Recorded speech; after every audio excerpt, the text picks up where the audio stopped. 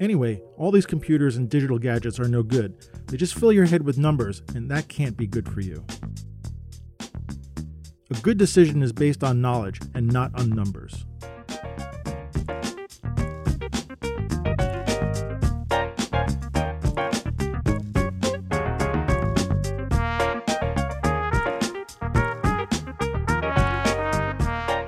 Hey, welcome to the Street Shots Photography Podcast. This is Antonio, and welcome to episode 114 for the end of January 2020. And that means it's the end of the first month of a new decade. And boy, do I feel old. I don't know about the rest of you. Yeah, the 20s. Wow. All right. Well, hey, it doesn't really mean anything. It's just a number. It's just a number, right? It doesn't mean anything. Anyway, I hope you guys are doing well. Thanks for joining me. Actually, you know what? I wanted to say this, and I just want to say, I get a lot of I'm getting a lot of downloads these days. Not a great amount. It's not a huge podcast, but I'm looking at those numbers and I'm realizing that there is hundreds of you downloading and listening to the show. And it's as if I'm standing in an auditorium and there's hundreds of people who are kind of listening to me. And I just wanted to say I really, really, really appreciate you guys sticking with me and listening to my show and just hearing what I have to say. And I'm not doing this for anything right now. I'm not doing it for money. A little recognition. I'd be kind of lying if I didn't say I want my name recognized a little bit, but not really to feed any ego. It's just I really like doing this and I like sharing information.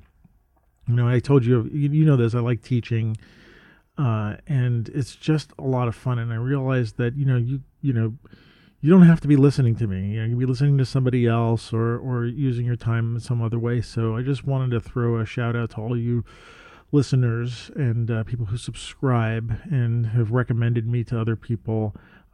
Big thanks to all of you. I really, really appreciate it. And it's a heartfelt thanks. And I hope you keep listening and telling more people about the show. Because that is the way I really want to grow and share information. So thanks again. I really appreciate it. I'm getting all weepy. No, I don't mean to knock it down. I do mean that. So anyway, welcome to this episode for the end of January. And I wanted to I'll just go into it. I wanted to talk about numbers in photography. And I'm going to go a little bit of a story and work my way into it. But last week and this week, I was teaching an intro to digital photography class. It was a class that's a 6-hour class, altogether broken up into 2 sessions. I was doing it last Wednesday and I did it this Wednesday. And the first session was about 3 hours. In that 3 hours, I had to give the students, there was only 2 in this class, which was a little bummed out, but it was kind of out in the boondocks here in Brooklyn, so I'm not surprised. But sometimes I like small classes. Actually, as a side note, I had a class between these 2 for my street photography class, and it was on a rainy Saturday, and usually I can only sign up 8 people because only 8 people fit in this room, and 9 people showed up. It was the largest class I ever had in street photography, and I was so excited. And so going back to this intro to digital photography, I was a little disappointed there was only 2 students, but it's great because then they get all my full attention, and we can go through things quickly, and I can spend some time looking at their cameras and whatnot. Anyway, the first part of this class is giving the fundamentals of photography. So that includes camera basics, lens basics, exposure, depth of field, camera modes, white balance, the whole 9 yards of the intro to kind of the camera and the mechanisms of photography. It's a lot to have to fit in to 3 hours. I've been learning photography for years. I'm still learning it, and to try to squeeze that into a 3-hour class, it's not impossible, but it's really just like a taster. It's not a comprehensive digital photography class. But the nice thing is that the place that hires me the place called Brick, which I used to work at. I don't work there anymore as an employee, but I'm still hired there as a freelancer once in a while. But I do the teaching there, which is a lot of fun. The nice thing is that they hired me or they tasked me to create a new updated curriculum for this digital intro to digital photography class. And that's great because I get a chance to make new slides and new presentations and come up with a new way to present the information and in my own way, and sending that information along to the person who I'm working with there to create this slideshow. I got a big thumbs up about it. There's some tweaks I got to make to it, and I tend to overdo it with the slides a little bit with the animations, and not kind of cheesy animations, but just sort of illustrative animations to talk about things like, I don't know, the different camera modes or something like that. So I need to tweak that, but nothing always works on the first try, and it's great to get feedback from somebody. A fun side note to this was that I decided to grab all the pictures for the presentation from the website Unsplash, and I didn't pay a dime for them. I'm really happy about that because, I know that it's a site that's free anyway. And one of the things about the sort of the requirements for the slideshow is, getting pictures that we don't have to purchase because it's just there's no real budget there. And so rather than going searching for Creative Commons pictures on the internet, it's like I suggested to the guy who was hiring me to do this. I said, why don't we just go to Unsplash and I'll just get all the pictures from there. I said, they're free and they fit within the, doing a slideshow for the for education. Fits within the realm of their terms and conditions. So, I'm happy to take free pictures from people who are willing to give them away, and so I'm happy to oblige. So anyway, I thought that was kind of fun. But anyway, back to the class. So during the class, I started to explain some of the concepts of the process of making photos, like the shutter speed and the aperture, the basic stuff. And as I'm talking to the students about this, I can see puzzlement beginning to sort of show itself on the students' faces. And I'm pretty sure I was being clear about what I was explaining with these concepts. I mean, it's possible I wasn't, but I think I did a good job. And, I've been doing this for a while, at least making photography. I don't teach it all the time, but I think I can explain it pretty well. But they were having a hard time understanding the concepts, especially when I was talking about like the numbers, the shutter speed and aperture and stuff like that. And, we had to go sort of look at their cameras and the screens and point out the numbers, and each of them had different cameras, so the numbers were in different places. But it wasn't jiving for some reason. And during when the class was over and I was sort of puzzling about this, the class was okay. I think I got through. I had to go over things a few times, but it occurred to me that there are tons of numbers involved with photography. I was starting to put a list together, and I was thinking, wow, there's so much numbers. There's a lot of numbers involved. So let me do this. I made a list of numbers. It's not a comprehensive list, but it's a thorough list, but it's not comprehensive. I'm sure I'm missing a lot of stuff. And my buddies Ward and Dave, who you've heard on this show, they helped me with some of the numbers. I sort of put out a call to friends to say, you got numbers in photography that you can come up with. So anyway, indulge me because I'm going to go through this list. And like I said, it's not comprehensive, but it's kind of a thorough list. So numbers in photography. And this is in no order. These came up to me randomly in my mind. So there's shutter speed, there's aperture, ISO, focal lengths, crop factors, filter sizes, hyperfocal distance, frames per second, megapixels, aspect ratio, color temperatures, guide numbers, exposure compensation factors, resolution, depth of field range, sync speed, watts seconds, inverse square law, megabytes, gigahertz, amperage, dots per inch, pixels per inch, rule of thirds, golden ratio, likes, followers, refractive index, signal to noise ratio, milliamp hours, filter factor, transmittance percentage, print size, production budget, Sunny 16 rule, 500 rule, intervalometer settings, developer temperature, and the list could go on. I mean, I sort of at the end there, I was just sort of mixing things up. I mean, there's a whole bunch of numbers related to processing film and time lapse and astrophotography and on and on and on and on. And you know, if you've been a photographer for a while, you've come across a lot of these numbers. Maybe not all of them. You know, I mentioned something called watt seconds. You'll see that in studio strobe lights, but it's, you know, it's something you need to know.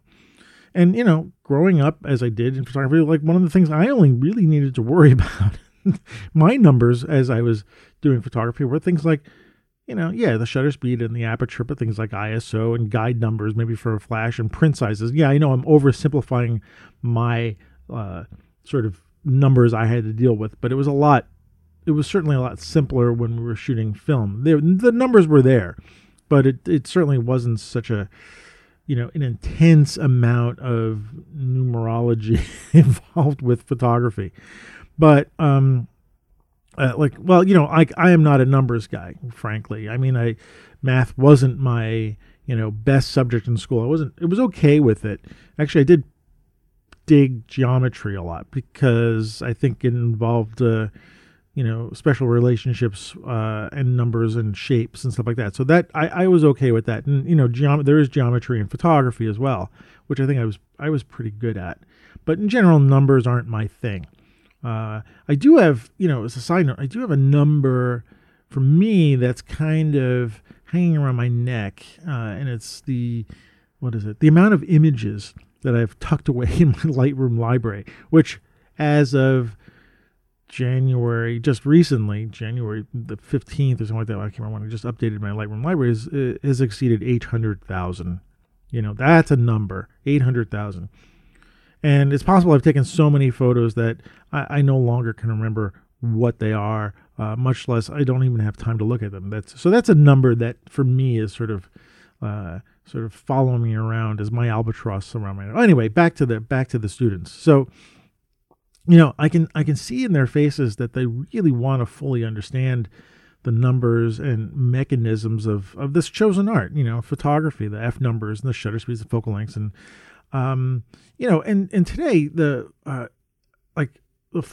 I'm looking at their gear, and the stuff that they're asked to work with, you know, is very complicated. My first camera was a Pentax Spot. Well, I would say it was my first camera, my first 35 millimeter film camera, which is I kind of consider my first camera for doing serious photography.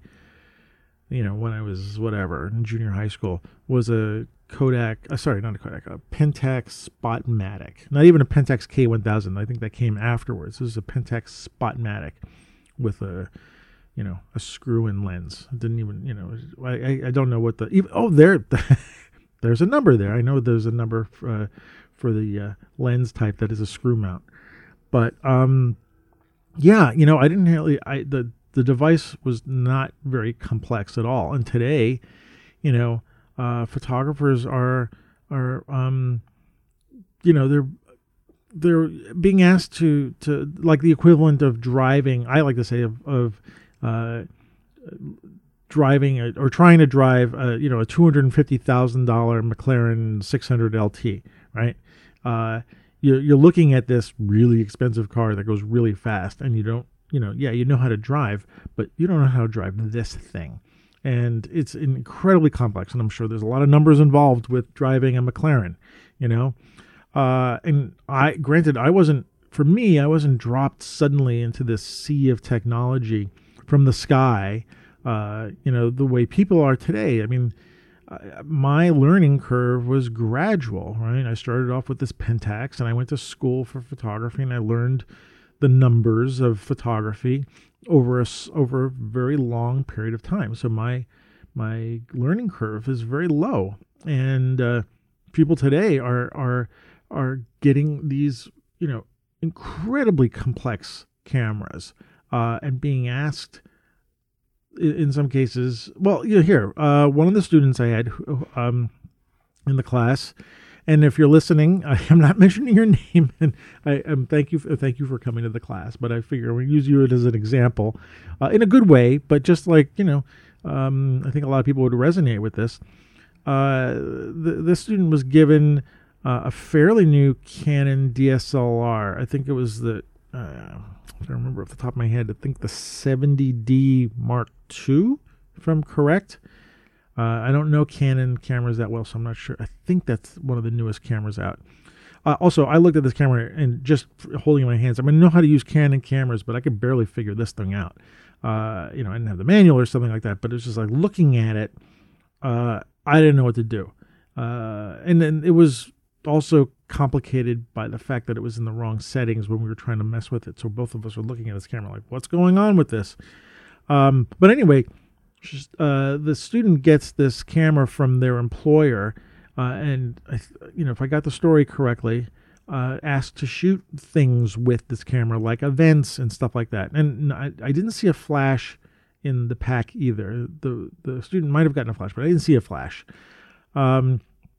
And the student is now in my intro to digital photography class and expected, I guess, to learn as much as they can about how to use this modern camera and how to take good pictures with it. But you got to learn the camera and learn to take good pictures with it, right? And this is in, a 6-hour class. Now, I don't know if the student was going to be taking other classes or, I don't know the situation, but it's certainly not maybe the best environment. You can get a taste of photography, but again, I'm, go back to the car things. I'm teaching someone how to drive a Volkswagen Bug, right? Like the most basic vehicle you can get. And then they got to go back to work, like I said, in this McLaren and figure out how to drive it around a track very fast and very well and don't crash. Right. Good luck. Good luck with that. And, maybe I'm guessing that the employer bought this camera. It could have been based on a bunch of things. Like the camera salesperson said, this is the best camera you have to get. Or an online review, or some other photographer said, you got to get, buy this camera for your employees and something like that. Maybe it was based on the specs or, based on the numbers of the camera. Not kind of the camera I would get a beginning photographer to work with, especially, if you're asking that person to do critical work. But yeah, based on numbers, perhaps. I'm just making that up. I have no idea what drove them to get this camera. But if you're not a pro photographer, you haven't been doing this for a while, you're being asked to sort of backwards engineer these modern cameras and figure things out. And behind that is, numbers galore. Like that whole list I gave at the beginning, barely touches the amount of stuff you have to learn. And not only that, you have to learn all these numbers, and then you have to create compelling imagery. So I really feel for students who are trying to learn this for the first time, especially who are not going to, a standard, kind of class, gradual learning like I did. And I'm not saying that, what I did was better or worse. The world has changed over time. And yeah, nobody's got time to go and take a 4-year photography, college and or 3 years in high school learning photography, 4 years in college like I did. There are people who do that.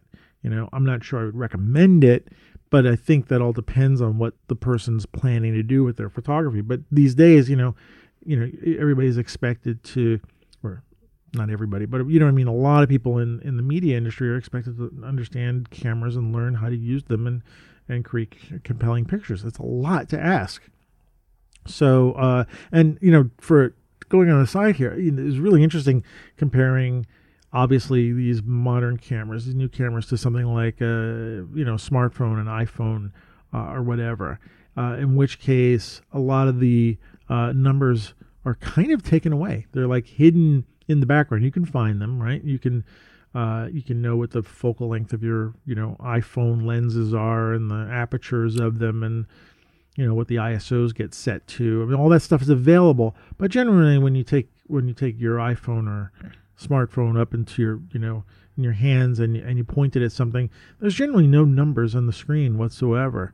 to have to deal with. You basically you're literally just pointing and shooting, and you're often getting pretty decent results. I was curious, like, why a company might give someone a really, really complex camera when you can just give them a smartphone and say, you could do really good photography with this, and you don't have to worry about that. Just learn how to create the image rather than all the behind the scenes stuff. If you're shooting with an iPhone, you don't really need to learn about apertures and ISOs. You just take the picture.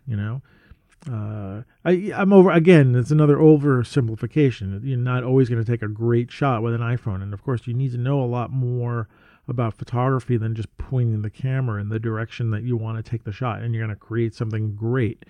If you're like in the sense with smartphones, if you know the limitations of it, you can actually do really good work. But you need to learn those limitations, because otherwise you're just going to fall into the why is it doing this, and why are the pictures blurry, and I don't know how to hold it. So you still need to learn some stuff.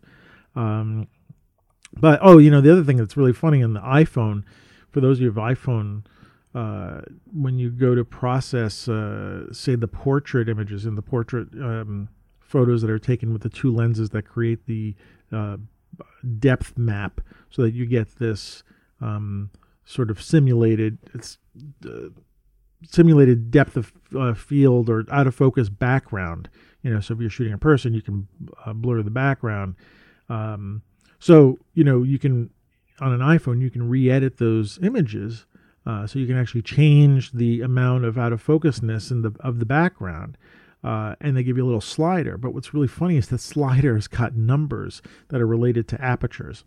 So it's got 2.8, 5.6, 8, 11, 16, 22, as if those numbers have any meaning whatsoever to someone who's sliding the slider back and forth to change the out of focus. And those numbers have no meaning, and there's no relationship, there's no explanation to those numbers on the iPhone. So it really kind of strikes me funny that Apple decided, well, let's put those numbers there to, simulate aperture numbers, but no, who cares? They just have a slider, less focus background, more focus background.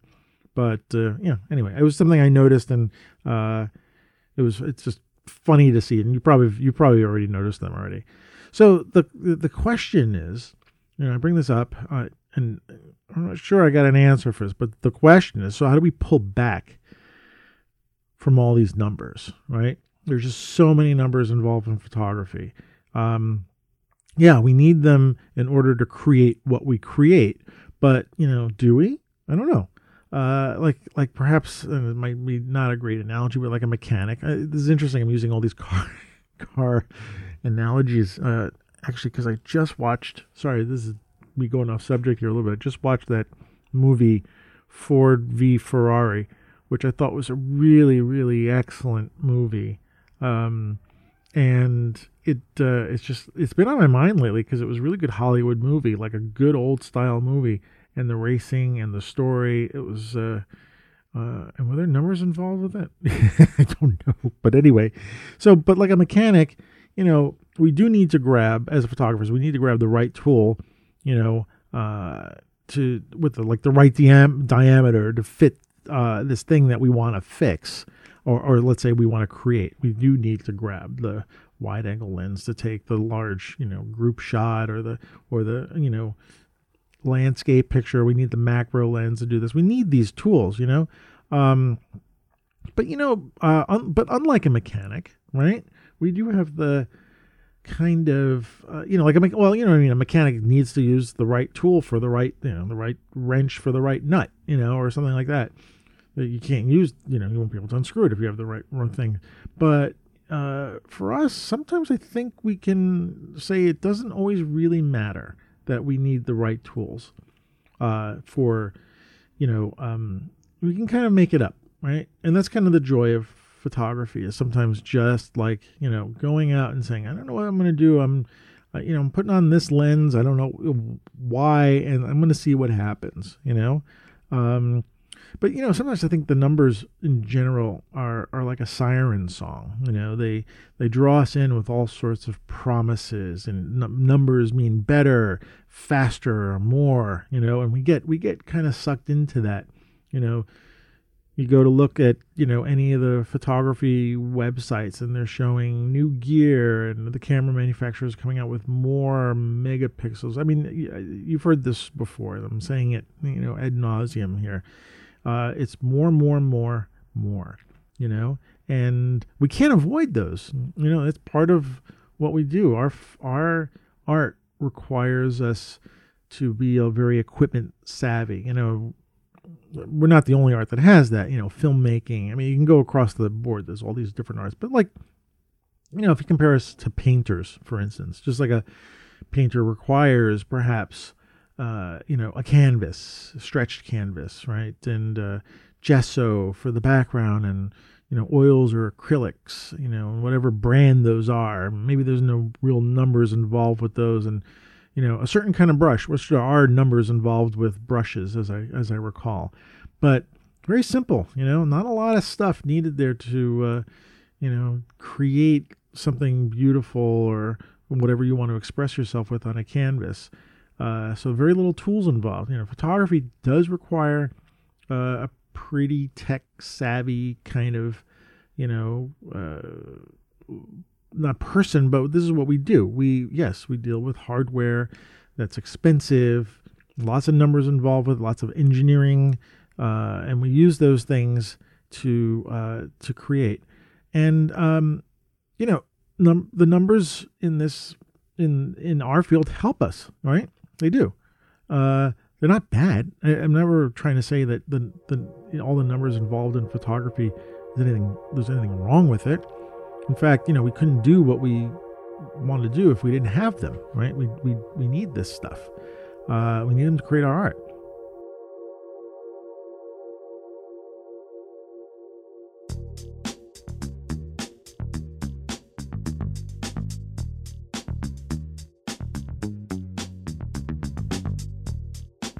Like I said, photography isn't the only thing that's driven by numbers. Actually, what popped in my mind when I was thinking about this, the Parthenon, right? I don't know how many of you have visited that building or have read about it. I've been there a few times. I haven't been there recently in a long time, but not since it's been, I know it's not restored, but I know they've put a lot of it back together again since I've been there. But, obviously, not obviously, but the ancient Greeks built that, obviously architecture is something that works with numbers. And so the Parthenon was built on numbers. And when you read about the Parthenon and the ratios that are involved with it, the whole building is seated with numbers in the entire structure. But what we're left with as viewers, we don't see the numbers in the building, we see the beauty of it. We're looking at it, and we're appreciating the people who made it and the amount of work they did. But ultimately, we're left with this thing that's beautiful. And, that's my opinion. I think it's actually a beautiful structure. But you can't not look at it and think of it being impressed by it, considering when it was made. And the numbers fall away. And all we're left with is a building that, pleases our senses, a structure that pleases our senses. So, but anyway, this came up a little bit also in a mix with, my students trying to figure out what I'm talking about. And I'm also at this right now in the morning, I'm reading a book that my wife gave me for my birthday, I think. Let me just dig up the title here. It's a book on Gary Winogrand, and the book is called The Street Philosophy of Gary Winogrand by Jeff Dyer, D-Y-E-R. And I've been reading it at breakfast, and it's basically these essays that are written next to Gary Winogrand's work by Mr. Dyer. And I'm really enjoying it, right? And I bring that up because as I'm reading the book and I was thinking about this topic I wanted to sort of dive into a little bit, is that there really aren't any numbers in that book. So far, I haven't finished it. I'm like a third of the way through it. And I don't suspect there's going to be a lot of numbers in the book, unless it has something to do with describing something in the photo. Some, maybe there are numbers in the photos or a lot of things or something like that. But there's, it's not a technical book, right? It's a book on essays written on how someone is viewing Winogrand's work. And I really haven't, one of the things I want to do, if Ward you're listening to, I'm going to peg you for this, is, obviously I want to do a dive into Winogrand's work between you and me, and that will be kind of fun. Winogrand is sort of a new, it's not new. I knew of his work for a long time, but I really haven't spent time with his work until recently. So anyway, but anyway, going back to this, it's a wonderful relief when I'm looking at this, reading this book, is to not be concerned with, the how an image is made. I think of the numbers helps you learn how an image is made. Metadata tells you what created the photo. People write all sorts of things about how the picture is made and use all the numbers that helped create it. This book has none of that in it. But it does have the parts of, it does have the why, maybe, a little bit. There's a little diving into why Winogrand made these pictures. And it does go into a lot of how it makes us feel. How does it make the writer feel? How does it make me feel? So it's kind of a right brain, left brain thing. The numbers are missing from this. And so, what is it? What is the right brain? I'm always getting these confused.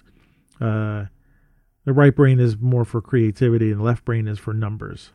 It's kind of an oversimplification, but I don't really have to think too much about this. I can sit there and enjoy the work on its own and not think about how the picture was made. So, I don't really know if there's any real response to this. It was just something I noticed. It was like, let's notice that there are numbers involved with what we do, and maybe think about not obsessing about the numbers too much. I know there's like I said, it was a siren song to be, and I get sucked into this too, but very easily. A new camera comes out, it's got 2 extra megapixels, and I don't know why I'm thinking, there are practical things to it, I can crop into a little bit more or something like that, but my not obsessing about the numbers is, I realize that I've actually started to care less about this. I think this is why I've kind of moved to, I don't know, like maybe processing my images less on a computer and doing it more on my mobile device. Now, there's obviously numbers involved with this. And I don't want to take this too literally because it's, I'm going to go kind of crazy. But, I've sort of cared less about my computers lately with megahertz and all that kind of stuff, and I just want to get the work done. Yes, I do need a computer of a certain speed to do the kind of work I do, and it does require me to sort of, actually I'm saying in the market for it, but I am starting to research. I got to replace my 2009 Mac Pro. It's getting all funky now. I can't believe this huge box here. Beautiful. I like the cheese grater box. This thing is slow. It's actually slow. And it's not working so well these days. And so I need to soon replace it. Actually, this I'm recording on a MacBook Pro, 2013 model. There's the numbers. See, look how easy it is to slip into that. But yeah, the Mac Pro I need to replace with, and I'm looking at, maybe a Mac Mini or something. I just know that newer computers are going to be faster than this. They may not be, a perfect match for replacing my Mac Pro, but anything at this point, anything is going to make it better. So yeah, I got to compare the numbers. I need, I figure, well, there's a price point I can reach, and will this last me a certain time, and will I be able to edit 4K video and work on Photoshop and stuff like that with large files. So yeah, I got to be concerned about some of those numbers, but I'm really, really, really I put that, I turn that obsession on, not obsession, but turn on that need for a little while, and then turn it off so I can just get back to creating, and taking photos and making photos, and not.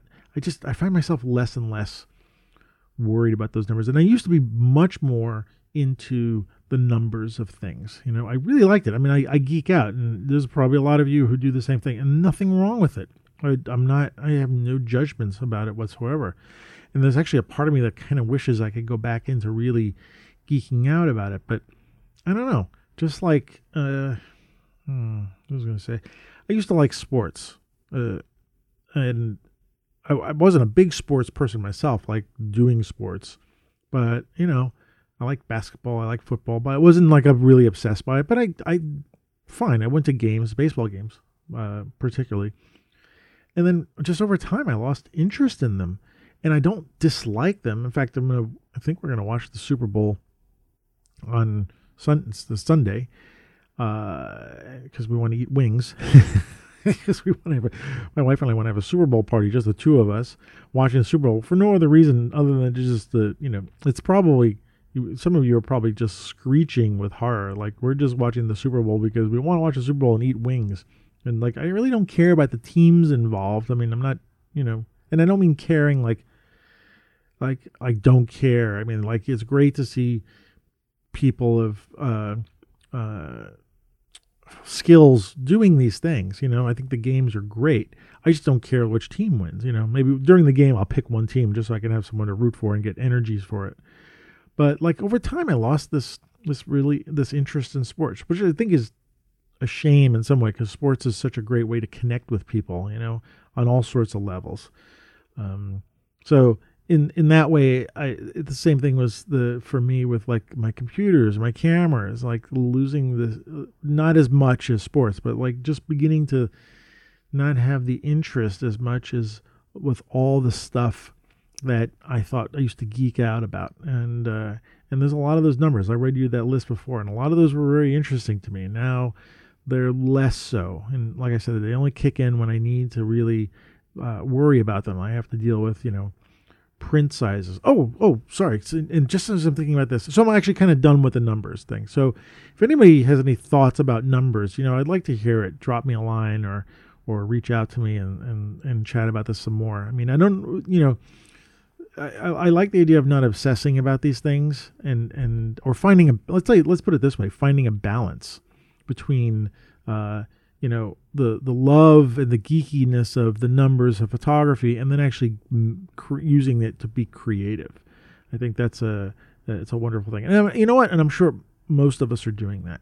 I don't think that that's a unique thing, but it's one of those things like, you lift up something like, wow, I never really noticed that. I never really paid attention, like how much underlying numbers are in what we have to do as compared to some other arts, where it is perhaps more by feel, like, let's say pottery, or certain sculpture is really not worried about all of the physics of something. But again, there are arts that require as many numbers as photography. But I was just really, again, it was watching the students puzzling over it and really trying to have to figure this thing out. Like, I mean, I'm going to end this in a second, but like, if you think about it, the idea of the aperture, where the higher numbers in the aperture are like the smaller openings. It's almost this contradiction, and we accept this, right? We've accepted it because we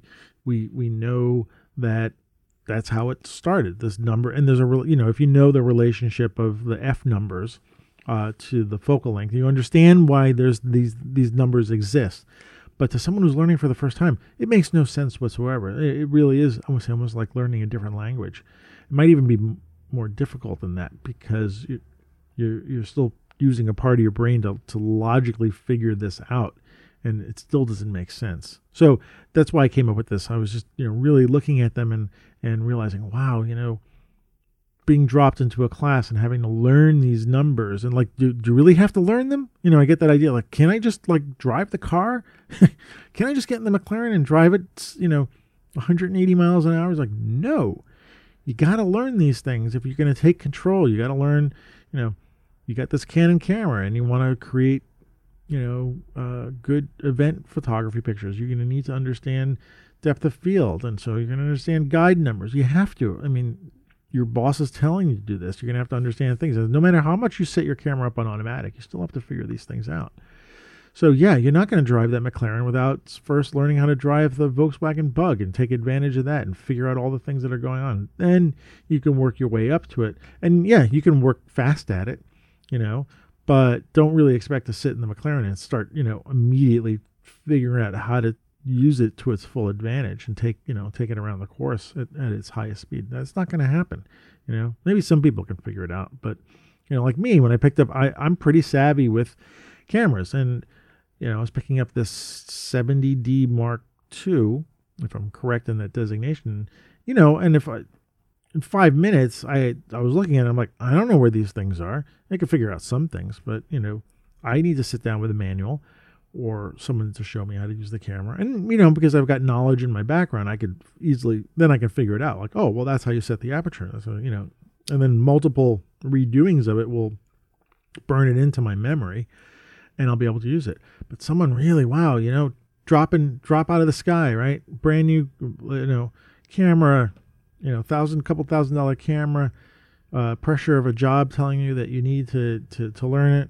And then, a 6-hour class, which half of it's devoted to equipment and a generic kind of discussion of equipment. The second half is devoted to composition and try to learn how to make a better picture. Thank you, Unsplash, for all those pictures of composition. But anyway, it's a lot to ask someone. And so, yeah, our art is involved with actually using both sides of the brain, the left and right, learning the numbers and understanding what that means, and learning how to take those numbers and be very creative. So anyway, it was something I noticed. If you notice it too, or you guys have something to say about it, hey, I'd like to hear more from you. So, and I just want to, so that's it about numbers. And before I end, actually pretty decent length show, I want to acknowledge a passing, and that is for 40 years, there has been a photography trade magazine called Photo District News. And I just heard the news, actually heard it a couple of weeks ago, and then it popped up in the news this week that they're shutting their doors. They're no longer going to be publishing. Now, I haven't been following the story, until I heard about it a couple of days ago. I don't know if anything's changed. It didn't seem like things were changing. It seemed like, and it's a print magazine, so that kind of makes sense because a lot of print magazines are going the wayside. But this was a magazine. It started in 40 years, 20, so it was 1980. And I probably started getting involved with it but knowing that it existed. Let me think about this.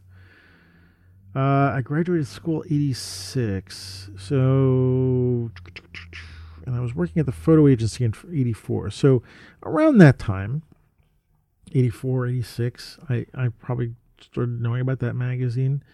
And when it came out, it was a very large magazine. It was like tabloid size. It was large, which was great because it meant that they printed their pictures pretty large. And, at some point they were like, it was kind of a newsprinty magazine, and then it went to the glossy. It was I used to collect them. How I used to collect National Geographics. I would collect the Photo District News. I wouldn't read them all the time. I would collect them thinking I would read them.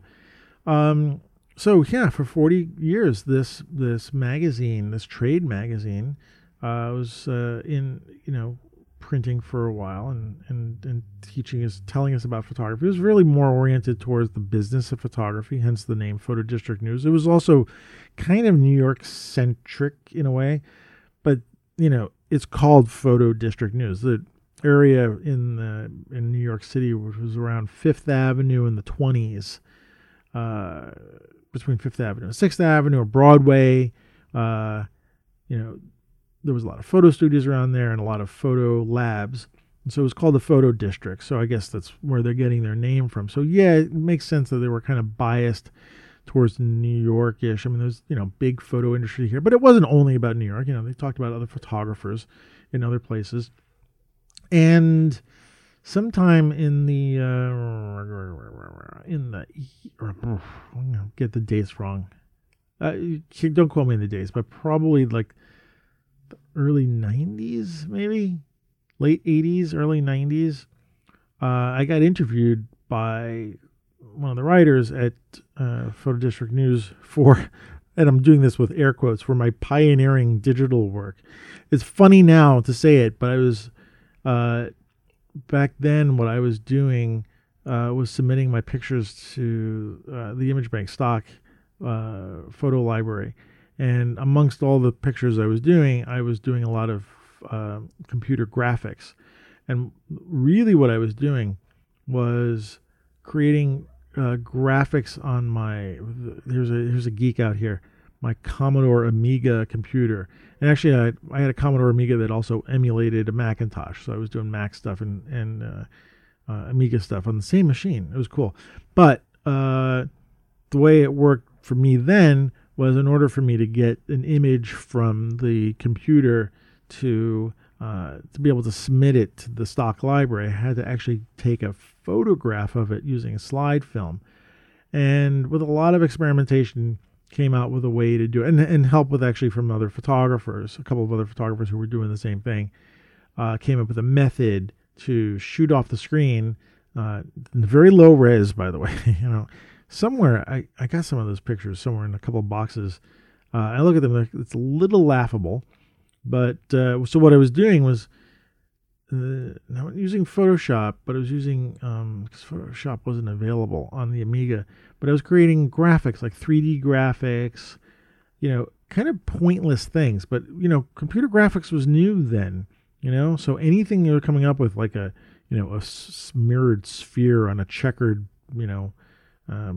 whatever field, and you could see all this stuff. This was all new stuff, so it was brand new. And so I'm doing that, and that's why I did pioneering in a way, but I might have been one of the small group of people who was doing this stuff. So somehow PDN recognized what I was doing, and they interviewed me. And I don't have the article nearby, and hopefully I'll find it and dig it out and maybe read some of it to you. And I don't know if it was a full article or it was part of some other, with a couple of other people. But anyway, I was really excited. Like, I'd never gotten interviewed before. And it was really funny to read my words, like how I had said them to the writer. And then he didn't twist them, but like he polished them and got them so that, they were readable. I was like, wow, I sound really smart. So I was really, really excited by that. So that was my one time I got published in PDN. And I kind of always wanted to get published again because I always liked the magazine. And I always thought, it went to my peers.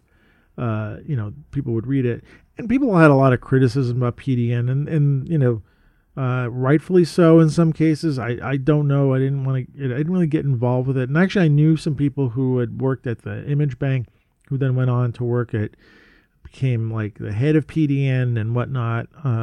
So it was like a tight little group, and I haven't been subscribing until I think I lapsed my subscription. I wasn't doing a print subscription. I was doing their digital one because I was really I don't have room to store the magazines, and I actually like reading them on my iPad. A couple of years ago, I think I let it lapse, mainly because it's just, at this point, there's so much information. There's just so much stuff coming play. But, so they're folding up, and they're, there's been other photo magazines that are folded up. They're probably a lot of them are folding. Who's doing print anymore? It's so expensive to do. But for some reason, this one feels a little harder to lose.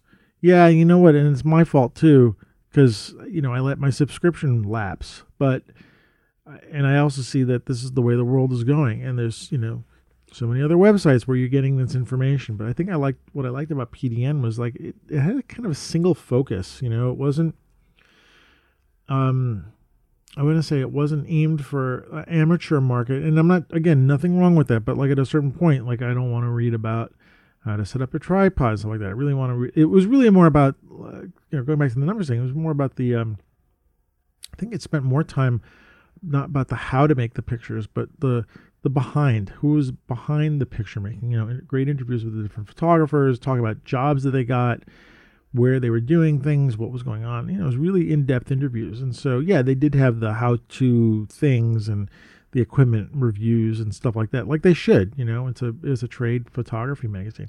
But there was something a little different.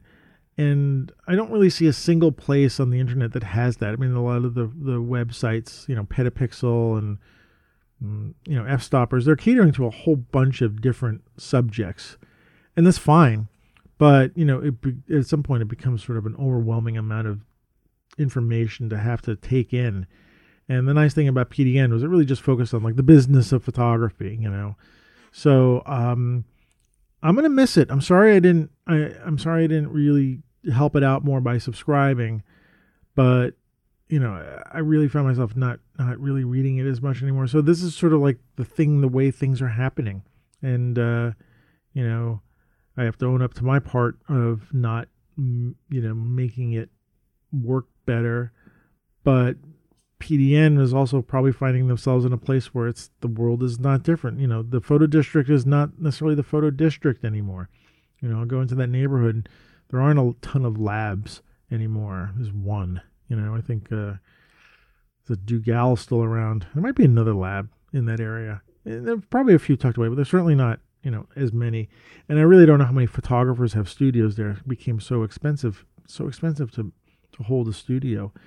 Especially in that area in New York City. This could be some of the most expensive real estate in the city.